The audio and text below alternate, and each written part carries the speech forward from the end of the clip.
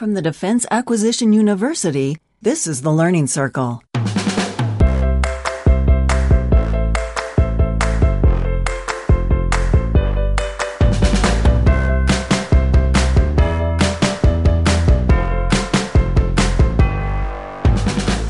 This is the Learning Circle. I'm Anthony Rotolo, and I'm joined today by Julie Dirksen, who we've had the privilege of visiting with before. So happy to have you back. Thank you. Yes, happy to be here.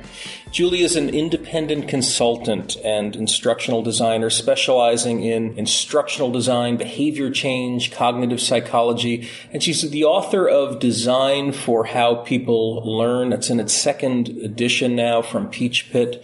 And late last year, Julie was awarded the E-Learning Guild Guildmaster Award. What an honor. Congratulations on that. Thank you. Julie, thank you for joining us again today. I wanted to speak to you today about the concept of flow, F-L-O-W, the flow state, and put it into a context of learning if we can. We've been hearing a bit more about this idea in recent years. There's that author whose name I cannot pronounce. I'm going to throw that to you. Mihai Csikszentmihalyi, more or less. Yeah, that's easy for you to say. I can't promise it's quite right. And he has his book and he's done some TED Talks on it that are great. But he describes flow as really this ideal state to be in, really be living your life optimally. And I think for most of us, we talk about being in the zone. But how do you properly define the flow state? Usually when I'm explaining the concept, I'll ask people if they've ever had the experience where they're working on something really intensely and they look up and it feels like 15 minutes, but they realize that 3 hours have gone by. And everybody pretty much can go, oh yeah, I've had that happen to me in the past. And that's basically what we mean when we talk about flow state. It's that state of real engagement that just means that time flies by and it seems like, even though you're really intensely working on something or really intensely engaged in something, that all of a sudden it's 2 hours later and it feels like 10 minutes or 15 minutes or something like that. Yeah, I feel that. It's a full immersion, right? Mm-hmm. It's just this utter absorption. I get that a lot when I'm doing development tasks, when I'm, using software or something that is, maybe I'm in a program like Photoshop and I'm doing something complicated or it could be anything. I could be writing. Writing is another kind of a time machine for me. I look up and, an hour has gone by and it felt like 10 minutes. It's really amazing. I know personally when I'm learning new things, learning is kind of an interesting case of this. I'm really absorbed and I'm excited about what I'm learning. It's almost like a chemical high. It's, I think in terms of brain chemistry, almost like a runner's high. I feel very alive and alert, and I'm imagining that's the case for everybody. But is there like a brain reason for that? I don't know if anybody's really tried to map, say the neurotransmitter stuff that's going on with flow or anything like that. I can certainly have some theories about that sort of prolonged state of alertness and some of those kinds of things. I'm sure there's an adrenaline component, that kind of thing. But, glucose yeah, probably. One of the things, and I think we talked about attention somewhat the last time we talked, is this idea that, we have this idea that our attention spans are really short, and yet a really good movie proves that that's wrong. Yes. And the example I always give is that there's people near my house who go to their Lord of the Rings marathon every year and love it, and that's 11 or 13 hours or something. It's a commitment. Yeah, it's not a small undertaking. And so, and obviously, I don't think we can talk about flow state without talking about video games. There's situations where people stay really, really engaged with a game for hours and hours and hours. And it has something to do with staying, so essentially one of the sort of main characteristics of flow state is that you're on this kind of balance point between challenge and ability. So things that are too challenging for your ability level are frustratingly hard. So if you've ever tried to pick up a video game and just been all thumbs at it from the beginning and you can't figure it out and you can't seem to make any progress, you'll usually put it back down again unless you're pretty determined. I'm dating myself, but I grew up with the very simple Atari joystick. So I had those too. You hand me those ones with all the buttons and two different joysticks. I get kind of lost. Yeah, and in fact, the Nintendo Wii with controller, which has the motion control, came about not because they were determined to do something, fancy with motion control, although I'm sure that they that was on the agenda. But really what they were trying to do when they created those controllers was they had found that the video game console controllers that had all those buttons were really only accessible to people who were willing to put in a fair bit of time to get proficient at them. And so if you committed to it and you had a fair bit of proficiency, you could play all sorts of games with those controllers. But if you were not a console game player, the barrier to entry for console games was getting harder and harder as these controllers got more complex. And they were finding that they were limiting their audience by having such complex controllers. And so I think the mission statement behind the Wii, and I'm going to get the quote kind of wrong, but, grandma on Christmas morning can play it, basically. Yeah. And totally true. You can play Wii Tennis. You can pick up and play Wii Tennis with about 2 seconds of instruction and you're ready to go. Simple and intuitive. I find that when I have been fixated with a video game, it's often that edge of frustration and challenge that you're describing. Like you are, to use a familiar example, it could be Pac-Man or something where you're just shy of getting out of that board alive, gobbling up the pellets, and that's where you fail. And so you keep, there's something in you that you're a little annoyed, you're challenged, you want to keep at it. And so there's this like a breakaway thing. You can't break away from what it is you're doing because you want to keep doing it until you get it right. And it's a different kind of absorption, but it's another thing that just totally commands our attention. Yeah. So if you think of like an XY axis, that if the X is challenge, so how difficult is the thing you're doing, and the Y is ability, what we're looking at is that sort of upper quadrant of high challenge and low ability is a very frustrating space. And that lower challenge quadrant, that sort of lower right quadrant where your ability far exceeds the challenge. My nephew, who's super adorable, 6, we play some tic-tac-toe because that's his favorite game at the moment. And, when you're an adult, tic-tac-toe is not that challenging a game. So it's not really a very absorbing experience. Now, hanging out with my nephew is an absorbing experience, so that's great. But the game itself, not so much. That's not how I would choose to spend my time, is playing tic-tac-toe, right? And so that's a case on the other side of things, where if your ability far exceeds the level of challenge, then you get into this space where it's pretty boring. You're just not being challenged. There's nothing interesting for you to do. And so there's what's referred to as the flow channel, which kind of cuts the line between those. So sometimes your ability is a little stretched. You have to kind of have to reach hard. Sometimes you get to relax and cruise a little bit, but you've kind of got this, you're right kind of up and down across this line of where your challenge and it's like a diagonal upward curvy line that traces from low challenge to high challenge. Yep. Now you've mapped that, I think, to the learning experience, or a way to design to factor that in. What does that look like?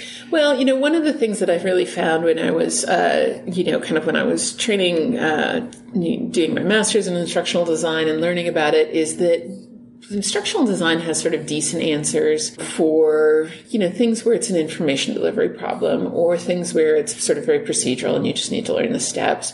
When it really came to skill development, it really felt like instructional design didn't have a lot of great answers for me. And so when I'm kind of looking around the world and seeing who's good at figuring out this skill development kind of thing, well, video game designers, I believe, know a lot more about how to construct an environment based on skill development. Because if you think about it, when you first start playing any game, you're pretty bad at it, but the levels are pretty easy, right? And so then what they do is they track upward. So as your skills start to increase, they're going to start to ramp up the challenge. And sometimes they're going to give you challenges that are pretty hard, and you're going to have to spin there for quite a while. And then sometimes you get challenges that you can blow by pretty easily and things like that. And so, but what it does is it keeps the level of challenge keeps stepping up and up and up as your ability progresses.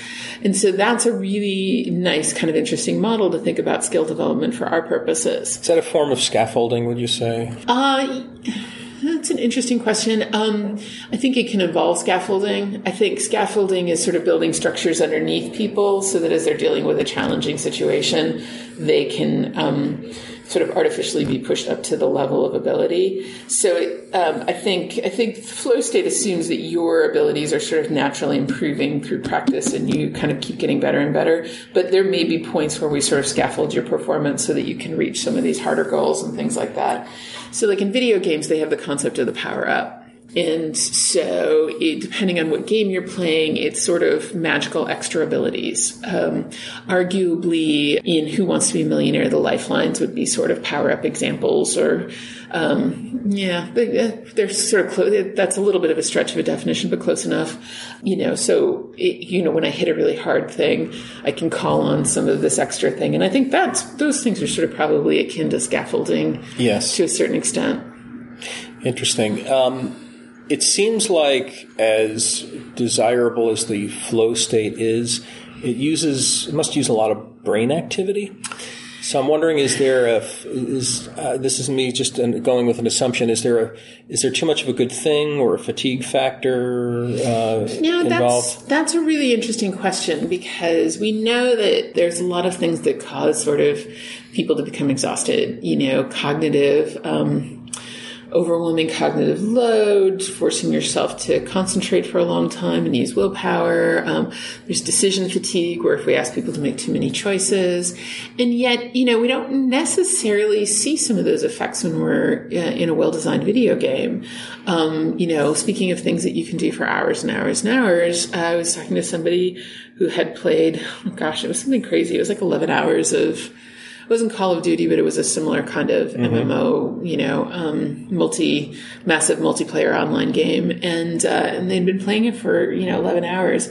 Well, we'd have a real hard time doing, like work tasks for 11 hours and still be focused. Yeah. And things like that. So it's actually an interesting area, because really well-designed flow environments or tasks or things like that we seem to have, eventually you get like things like physical fatigue, or you get hungry, or, you need to go use the bathroom or whatever, but we don't seem to get weary of them in the same way that we do when we're kind of forcing ourselves to do I think you're right. Somehow it's it's energizing.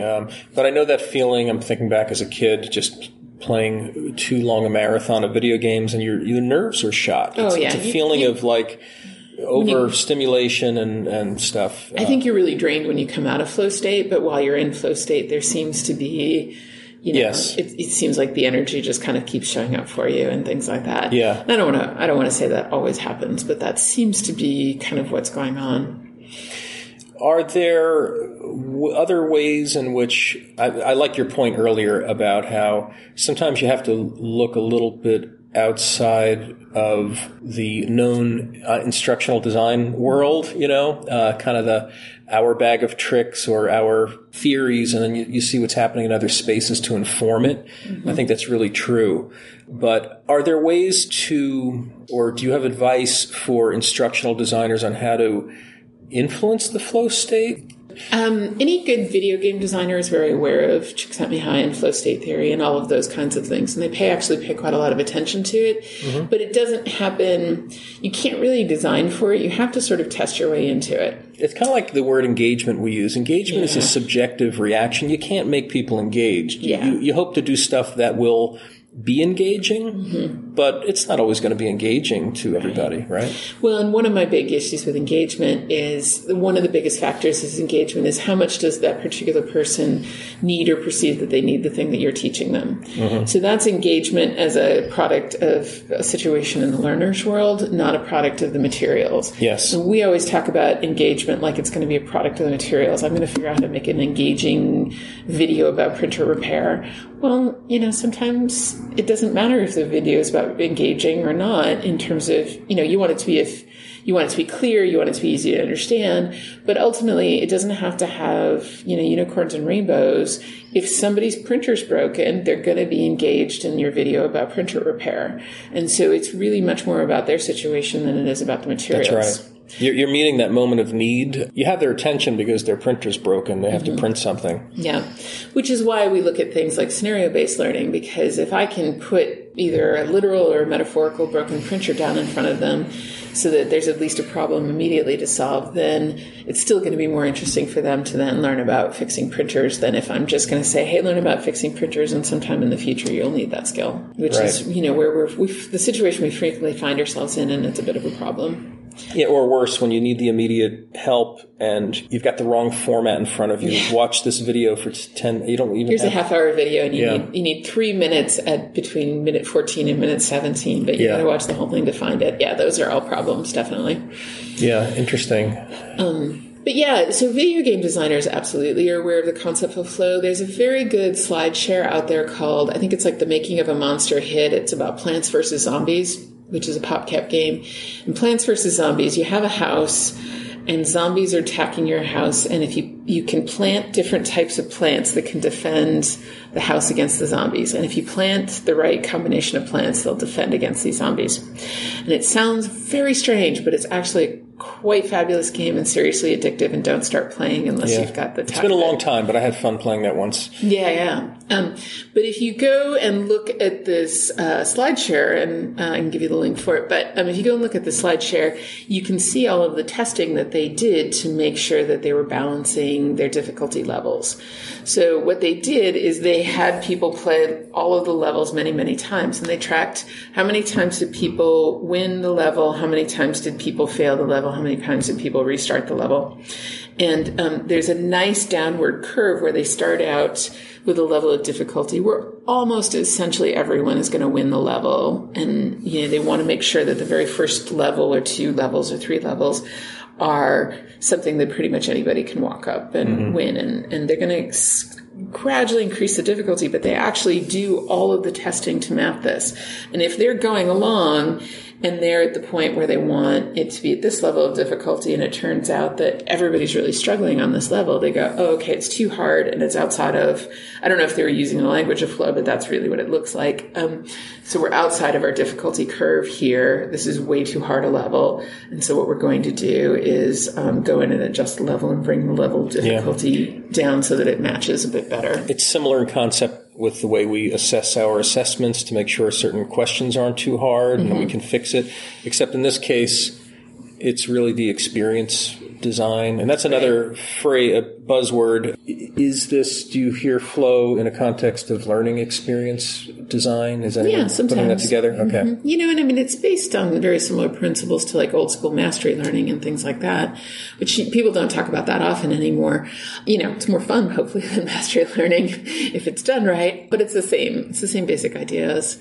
One of the other big fundamental pieces of flow is a structured flow of goals too. So the idea is rather than having a single big goal that you're trying to accomplish, what you do is you have big goals that break down into smaller goals, that break down into smaller goals, that break down into smaller goals, however many layers is appropriate.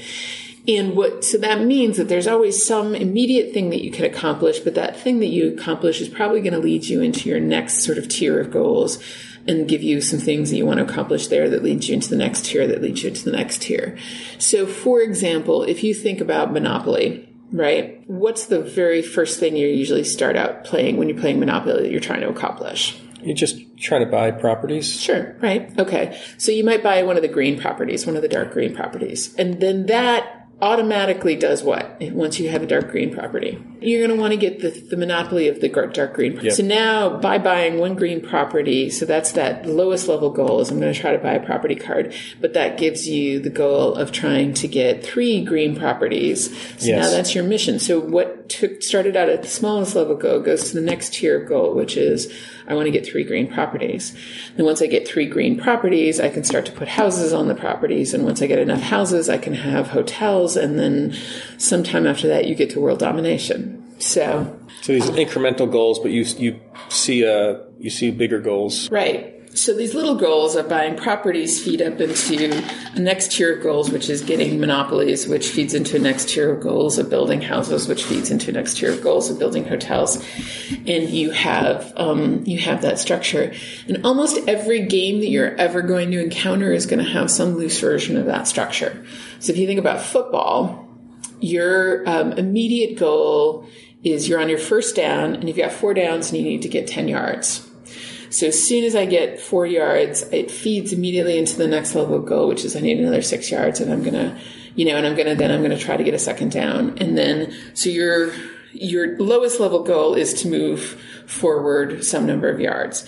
Then your next level of goal is to get a first down. And then if you get enough of those, hopefully you get a touchdown. And if you get enough touchdowns, you win a game. And if you win enough games, you get to the Super Bowl, and then those kinds of things. So there's about 5 tiers of kind of goal structure there. Yes. And, you see this in, like I said, almost any kind of game, any game that you want to think of, you're going to probably find it. And even in something as simple as jigsaw puzzles, this is an example from Jesse Schell's book, The Art of Game Design. He talks about how there's a structured flow of goals to jigsaw puzzles that goes from easy to difficult. So the very first thing you do after you dump the box out on the table is you flip all the pieces over, and that's really easy. There's no challenge level to that at all. But then you find the corners, which is pretty easy, right?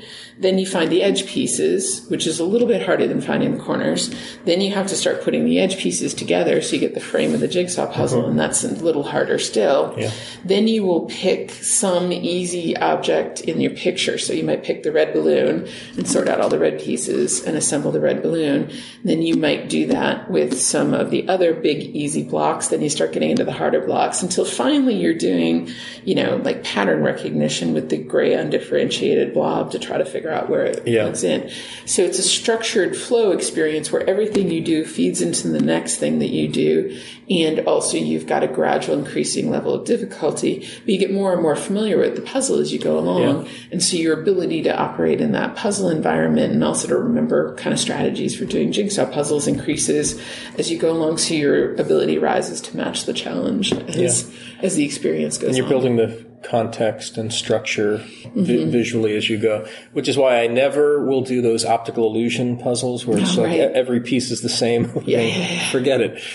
So one of the things that I've really been looking at is this question of kind of skill acquisition. And I define something as skill. The question I use to differentiate skills from procedures or knowledge-based things is it reasonable to think that somebody can be proficient without practice? And it turns out if you apply that litmus test to stuff, you sort of see the differentiation. So if it comes to filling out a timesheet, it's reasonable to think somebody can be proficient without practice. Or printing a document in a software program, as long as they've got the procedure, they could probably be proficient without practice. But if it comes to designing a brochure, or if it comes to interviewing an employee, or if it comes to creating a plate of food in a restaurant or something, you would say, no, it's not reasonable for people to be proficient at that thing without practicing it a little bit. You're going to need to practice to get good at designing brochures, or you're going to need to practice to get good at giving employees feedback or interviewing employees or something like that. So is it rising complexity or? To a certain extent, yeah. You can have simpler and more complex skills, certainly, too. So if that's the case, then if we start to look at how does somebody learn how to do that, we want to start to think about how do we design skill modules for them. And one of the things that I've really been thinking about lately is I think we struggle with cognitive skills because we don't see visible results from things. And the interesting thing is, one of the examples I use when I'm teaching this is if I'm creating a curriculum to train new restaurant managers, I'm going to hire people in, they're going to be assistant managers in restaurants, and I want to create a curriculum for them. It would totally be normal to say, okay, Monday we're going to do customer service, and Tuesday we're going to do managing employees, and Wednesday we're going to do food safety, and Thursday we're going to do inventory and financials, and so on and so forth, and have this very discrete subject matter organization for the curriculum.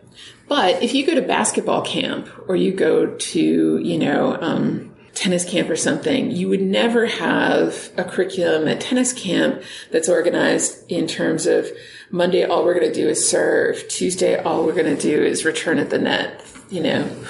Wednesday, all we're going to do is play the back of the court. Or basketball, Monday, all we're going to do is free throws. Tuesday, all we're going to do is passing. Wednesday, all we're going to do is defense, blocking or something like that.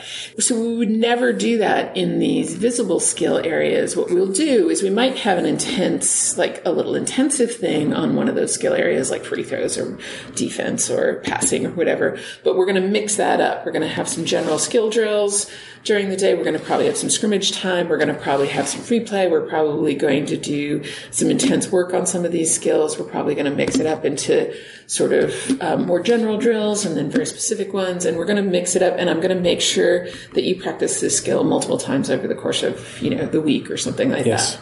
So managing a restaurant is not less complicated or even less of a skill, arguably, than something like basketball, but yet we don't use those same strategies when we think of skill design. So if you were creating the restaurant management game, right, you would never have module 1 of the game is the customer service module. Module 2 of the game is the finance module. Module 3 of the game is the inventory module. What you'd have is you're going to manage the first day in your restaurant, but it's going to be a slow Tuesday morning in the restaurant, and it's not going to be very busy, and the challenges aren't going to be that difficult. And then once you've mastered that level, you're going to manage maybe Tuesday night. It's a little busier and there's a few more things going on and you have to figure out some other stuff. And then you're going to work your way up to like Friday, Saturday nights. And then, there's a term in game design called the boss fight, which at the restaurant I used to work in when I was in college would definitely have been Mother's Day brunch. Big brunch place. Mother's Day is the epic boss fight day of brunch for the entire year. Yes.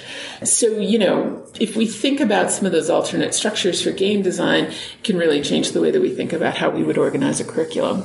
That's very helpful. And you have a great depiction of some of this in your book, of the bicycler. Yeah. Right? Yeah, the bicycler going up the hill. So when it's all new content and that's all we're doing it's kind of like basically biking straight uphill for the entire length of the lesson. And that's not really great. The game structures, which is more of this flow structure, the idea is you bike uphill intensely for a bit, but then you might get to cruise for a little bit. And then we throw in a new challenge and you've got a bit more uphill, but then I'm going to get to be, some time to be comfortable with it and start to coast a bit. And then I'm going to get another challenge. So some spacing and pacing and managing fatigue factors.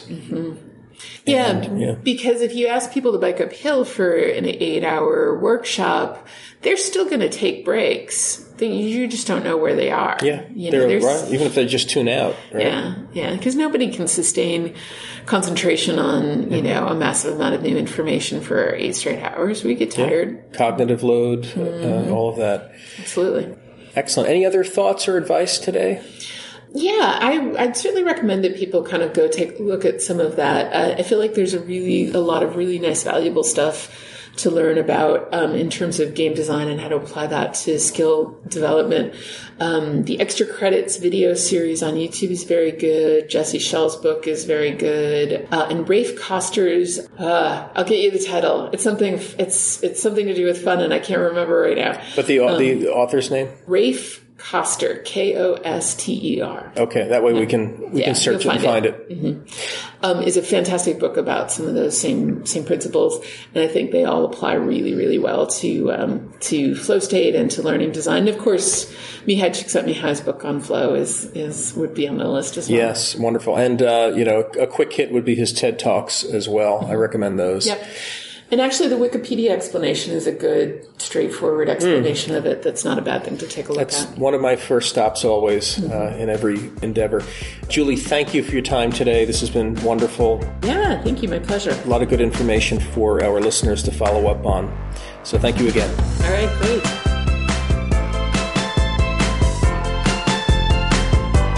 Thank you for listening. To catch up on all of our shows, subscribe in iTunes or Stitcher or wherever you listen to podcasts. The Learning Circle is produced and distributed by the Defense Acquisition University.